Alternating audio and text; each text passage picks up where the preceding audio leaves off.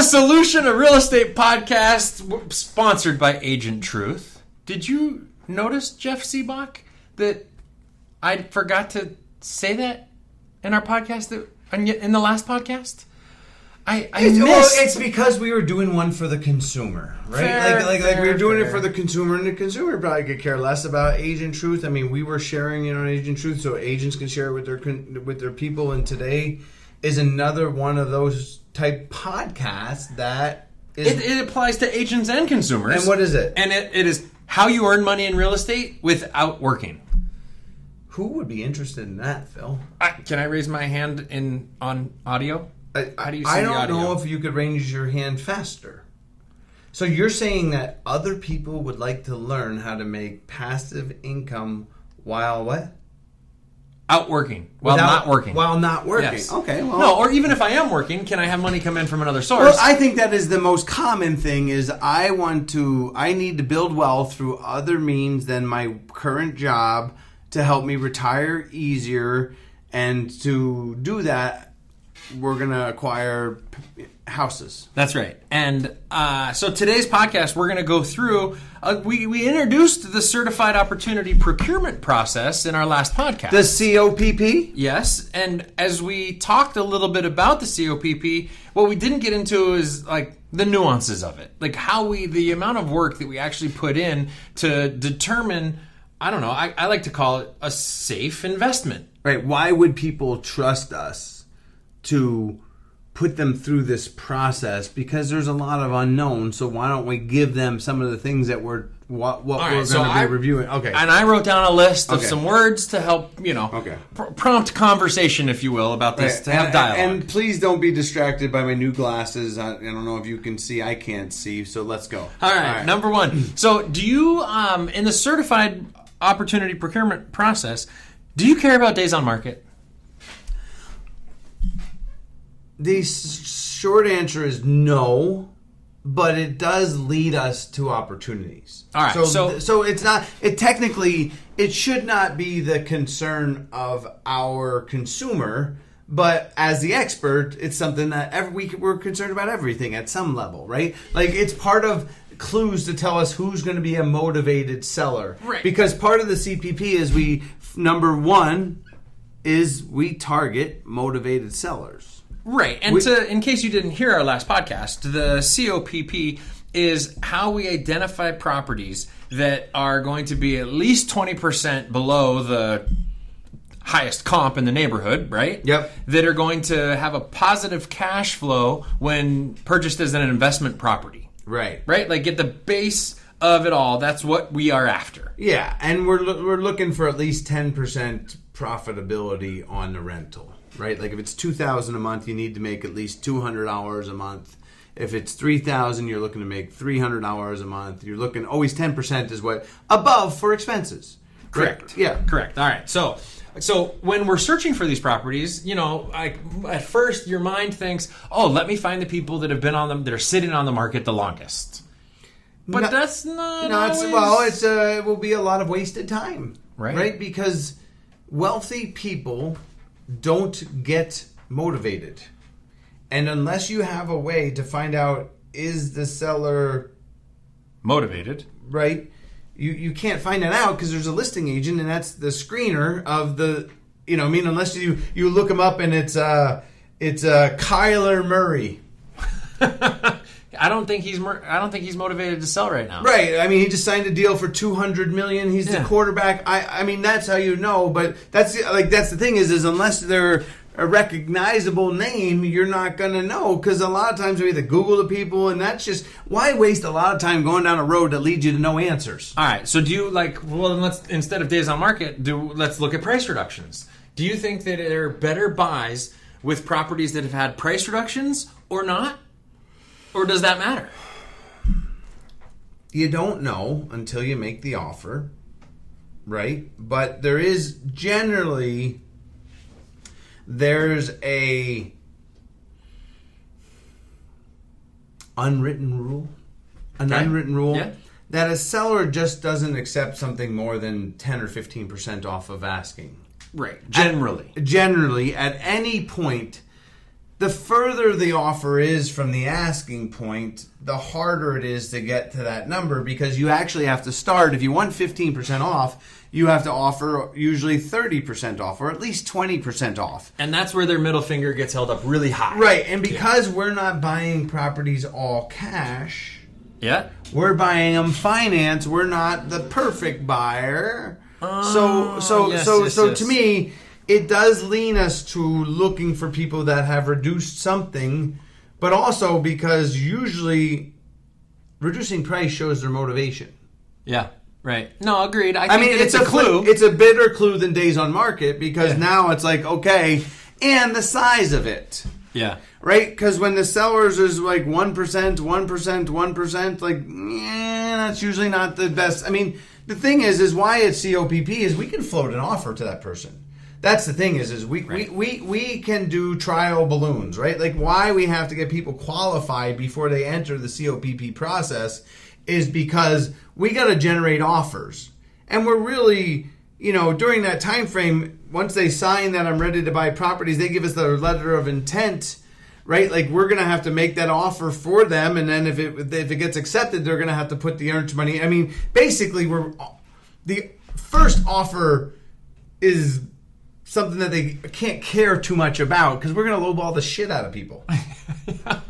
No, but with the COPP trying to get it at 20% more because of it, but that's why it's called the COPP, because it's the certified opportunity, which means we're going to show them opportunities to buy, procurement process. So it's the process identifying, but part of that process is we're going to have to float some offers out and look for where are the pain points, because we're coming in low. And the good news about coming in low on investment properties is typically the buyer, our clients, don't have that emotional connection that they do when they're buying a house for their family to move into. Absolutely. But your question was, are we concerned about price reductions? And it is something that we are using as a tool to help us identify people that are motivated. But it's not an absolute. Right. It's a tool. All right. So then the next one that I wrote down is, do you like to target or not the highest price per square foot rental price areas?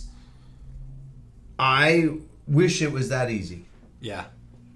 Right. Like, we wouldn't have a job if it. This is why the COPP was created, was because because there's just more to it than I just gonna okay. So you miss too many opportunities if you do it that way, I think is what I'm hearing you say. Well, there's great opportunities in areas that might not be in the highest price per square foot area. I mean, the thing is let me say it differently. I'm more concerned about buying a property that's going to be in the best position to appreciate over time, because that's going to generate more wealth than necessarily the house that generates the most amount of money. Because if you make an extra, let's say you make an extra $400 a month, but that's $4,000 a year. But if the house is $500,000, if it goes up 1%, you've already lost money. Oh. And the average appreciation of a house is 2 to 3%, which is $15,000.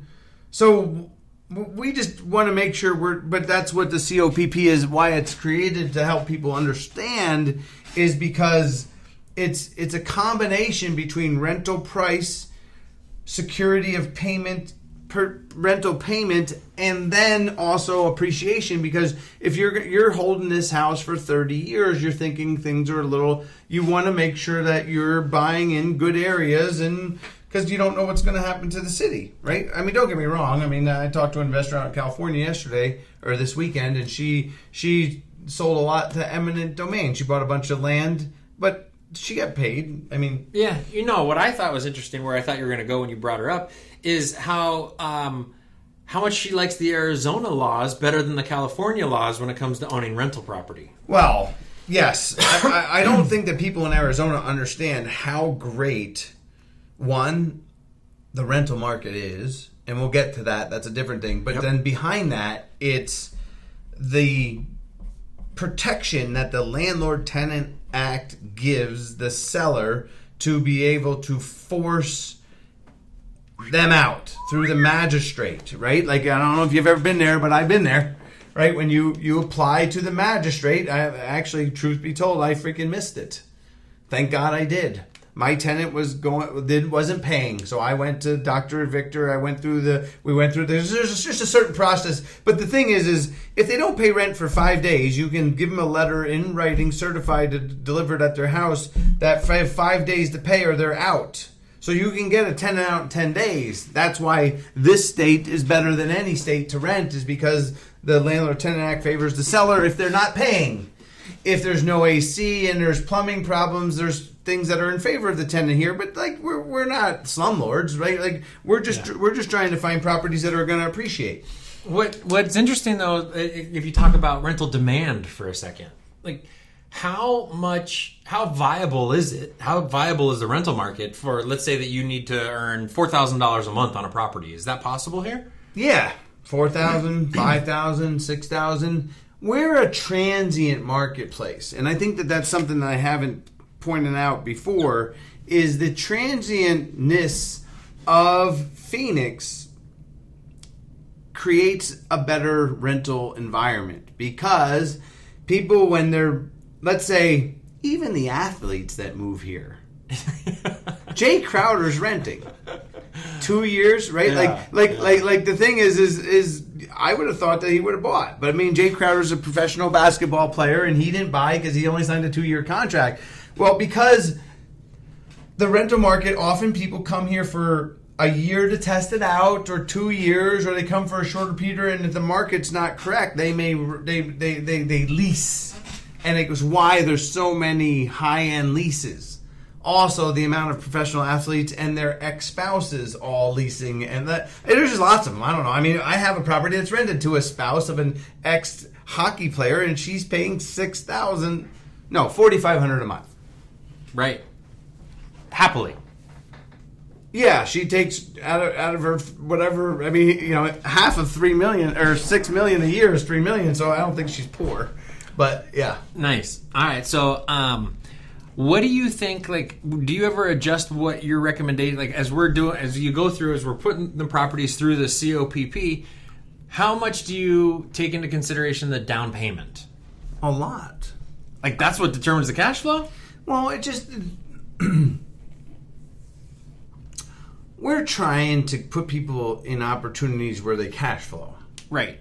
And unfortunately, how much you put down affects the cash flow. Right. So we have to be creative in helping them find ways to be able to try and get a higher rent through fixing up the property or whatever that is, and we can do that. But the idea is, hopefully, we want to put people in opportunities where they can put down enough down payment, which is typically 15 to 25%. Right. Enough to be able to get to that 10% rental. Yeah. No, but net equity on the rental. The rental has to, meaning if your cost, your PITI plus pool plus landscaping, whatever you're going to do in your lease, you got to make sure that you can make a couple $100 a month so that you can hold on to the property no matter what happens. Right. Because what breaks the system is if you need that money. Yeah. Yeah. It's what will actually essentially create tough. I mean, the idea is you're just trying to manage this house. I mean, if you make enough money, then we don't have to worry about it. Right? If you make $100,000 a year and you tell me that this is why we got to have a little bit of a profile. If you're telling me that you're saving $10,000 a month, then I'm not worried about getting you cash flow. And you can put more money down. Right. Right? You can rent it for the same price that you get it for, and just be balanced because you have enough extra cash in your... Because it's really just pricing yourself for emergencies that come up. A roof replacement or an AC, or we're just trying to build that slush fund. You're not always... I mean, we're going to build equity through the tenant paying their mortgage down. Their mortgage. Yeah. I mean, examples are always coming across our plate. We actually reviewed 2 properties in our meeting today that were... You're talking over about 20%. in the green room. We looked at 2. Yeah. Oh, you're talking about it. Yeah. Yeah, and they were over 20% south of the highest comps in their subdivision.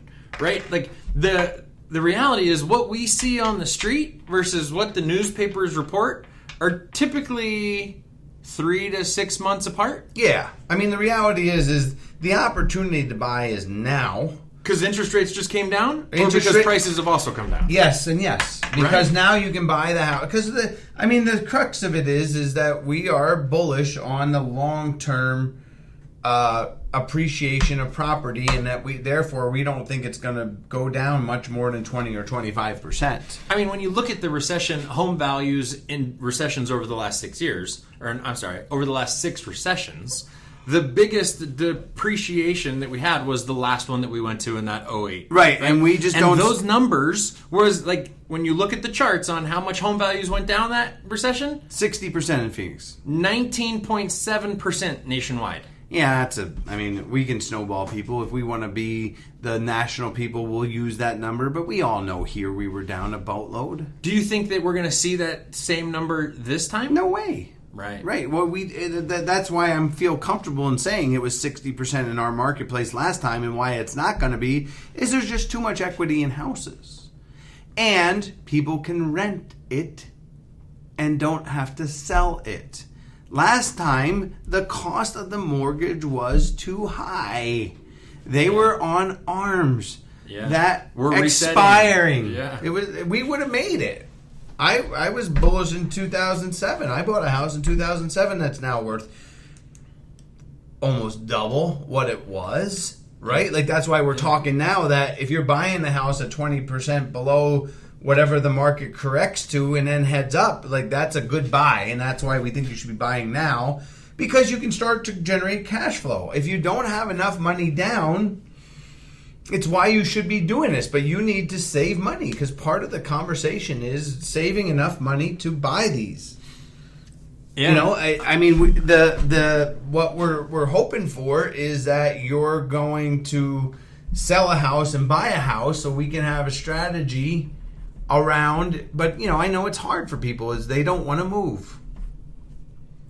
Yeah. All right. So it's always everybody wants to stay. Like, when did it come out that just like I want to do nothing? Like, there's like the world has gotten to. If they want to stay at home and they want to make money, this is their kind of plan. All right. So pool or no pool when it comes to when it comes to rental properties? No pool if you can. No pool if you can. Yeah. Right. Why? But it's not to me, it's, I always think of safety when I think pool. And that is, if they got little boys and girls in the backyard and swimming and they can't swim, that just scares the shit out of me. So I want to make sure it's fenced. Yeah. And then you have to install a lock on the gate and make it auto closing. And then give the key, the owner only give it to, the owner that they access that key and they let their kid in, because that's dangerous. Yeah. But with that said, there's pool properties rent for more.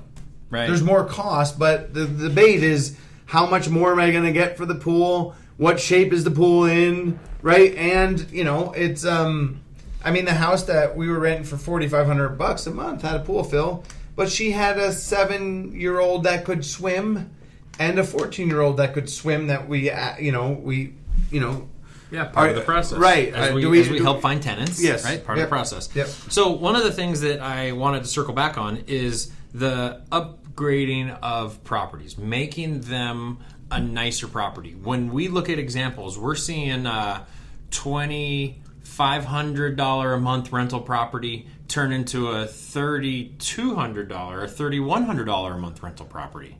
Right, like a $600 spread at $2,500. I think you and I saw one that had a $1,500 spread. Wow, that one that we just looked at in the no, 1,500. I'm talking about the house that we rented. Oh, fair. From 17. Yeah.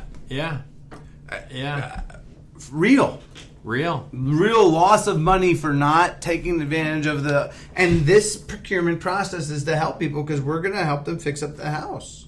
Yeah. Yeah, it's just that you have to... I forgot about how good that one was. Yeah, man, does it taste good on every side. I know, but it's like sometimes when it tastes that good, you're like, in case that, I don't know, the secret to happiness is low expectations. Like, if I could just get 25% more rent for this property by having the seller remodel the house inside of the deal, Right. Targeting Like- motivated sellers so that we can get the repairs done in a quick manner Yeah. and get it done. Yeah. And, one of the things that we've learned over the years is if you don't want to piss off the people, then write the offer higher. Just include more built in. Well, we learned that from the people that are getting reprimanded by the Federal Trade Commission. Yeah, but that's because you mean Open Door. Yes. Open Door, right. If you heard that Open Door, the FTC came down and said, Open Door, you're lying to people by saying they're going to sell the house. If they sell the house to Open Door, they get more money than if they sell the house on the street. Right, which is the traditional which way. I believe could have been true. They were making promises because their comparison, it was looking like We'll see. I'm, of course, you know me. I'm, yeah. Well, I think that I don't think when it's I look anyone- at the case, it looks like there's a defensible position, but I know that the PR on this is real. Oh, okay.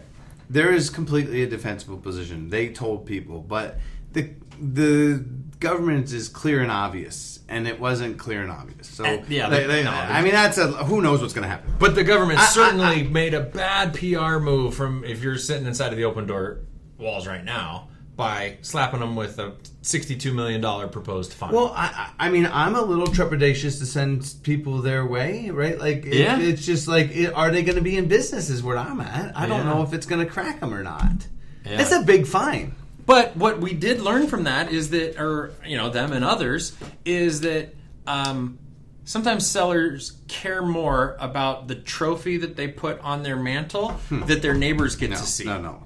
And it's that part trophy, it is 100% why COPP was enacted is because we know that people care more about the number that's going to be posted publicly than what they will accept, and we're here to help you take advantage of that. Yeah. Right? Like, sellers just don't want to. You know why, Phil?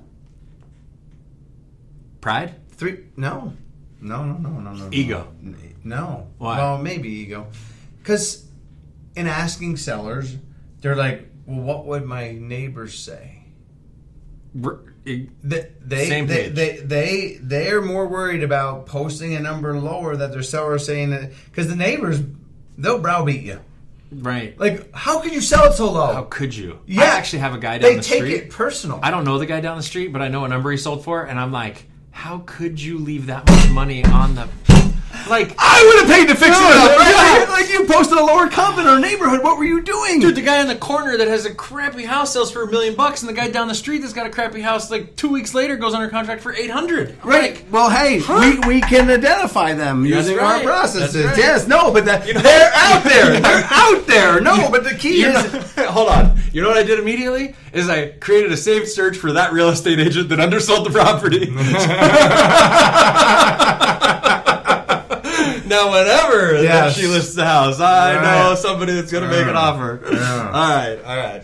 I mean, COPP is trying to identify properties that can cash flow and be a good property to rent, that you have a regular... Yes. Like, to me, it's getting properties that are below market value that can make money for our investors. That's right. And it takes, it's not a one-size-fits-all process. Yeah. It is identified. Let's have a conversation with the investor to figure out where their comfort zone lies, with what kind of properties that they like, etc. And then we find the opportunities that meet that, so that there's longevity there and not a, oh my gosh, it's 2 months later, I got to sell the house. And I think that what's going to happen is it may happen that we partner people up. Right? Because, Phil, would you ever partner buying a house with someone else? Well, yes. Only if it's what? A great opportunity. Yeah, okay, let me talk about that. But agreed, if it's a great opportunity. But it'd be hard for mortgage qualification process. That's fair. But that's exactly what we get to work through with people. Right. So when you do that, though, it upgrades your neighborhood. And sometimes upgrading your neighborhood, like if I could buy a house with a partner in a nicer area, then I'm going to get a different quality. I feel that the tenants in that higher price will actually cost me less money. Yeah. Number 5 on COPP is tenant quality, right? No doubt. Right. Like, what What school is in that neighborhood? Who's going to pay you rent on time? Yep. Who's going to take care of the property? Because that matters, right? The value of, meaning, is it okay if they have dogs or cats or whatever the stuff? Then tenant quality matters, right? So do you let cats in your rentals? Not anymore. Me either. No. I don't even, not anymore. I never did. I'm allergic to cats, so I took that as the... I'm allergic to cats, too. Yep, forget it. But, there's cat lovers out there, and, I mean, I'm okay with a cat fee. Right. That's right. Because I would allow anybody to live in the house in an investment. Yeah. Given the number. You're staying for a year lease. Give me $200 a month extra, and your cat can stay. That's right, because that will replace the drywall if I need to. Right, or whatever it is, the chewing the dogs. Everybody's got a dog now, but yep. All right, so the COPP. What's I guess now back to the green Why are room. we? All right, how about if you came here to learn about how to earn money in real estate without working? Find passive income rental properties. Right. Like, let us help you qualify them to make sure that they match what you were trying to build in your portfolio. Melanie? Yes, from yesterday. Melanie from yesterday. Yeah. She put $5,000 down in 2000 on a house that now has netted her, meaning in equity, and she was living in the house, but that after 22 years, that she for $5,000 has turned into $200,000. Right. So maybe it's 500 total to turn into $2 million after 20 years. But I mean, that's just exactly what it is meaning that over 20 years, hopefully you can raise 500,000. You pick up property. It's like, this is your Social Security replacement policy. Yeah. Right? It should be Social Security replacement policy, COPP. Security replacement policy. Yes. The SSRP, COPP. Yes, right. More acronyms. Right. Well, the thing is we need to have a plan, Phil. Yeah. COPP delivers them properties they can buy so that they can. It just takes the stress out of it, that you're working with experts that are here to protect your money, and we're going to do our best. So right before we pushed record on our podcast, our listings manager came in. Yes. And told us about a new opportunity. Yes. That I had to force you back into your chair for us to record this podcast before you went out and called our investor buyers. Yes. Because of the COPP qualification of this it's house. why we wanted to open up the doors, because we're seeing more and more opportunities flow through our desks. That's and right. We're like, wow. Somebody's going to take advantage. This house is a steal of a deal. It does need a little reno. I think we can help achieve that in the deal and still make money, like a couple $100 a month, easy. And it's in a decent area. I think that for all the real estate agents that are listening to this is a conversation that you need to be having with your clients, right? Helping you take advantage of the opportunities is step one, so that then you can help your clients take advantage. I mean, step one, buy a house yourself. No right? question. Like, get out there and figure it out so you can actually educate people, because this is something that practice matters. Right. I mean, renting properties, and it is, yeah. But it's a happy conversation because it builds wealth. That's right. If you're interested in earning some money in real estate without working, hit us up. That's Jeff. I'm Phil. He's Phil. I'm Jeff. See ya. See you guys later. Thank you.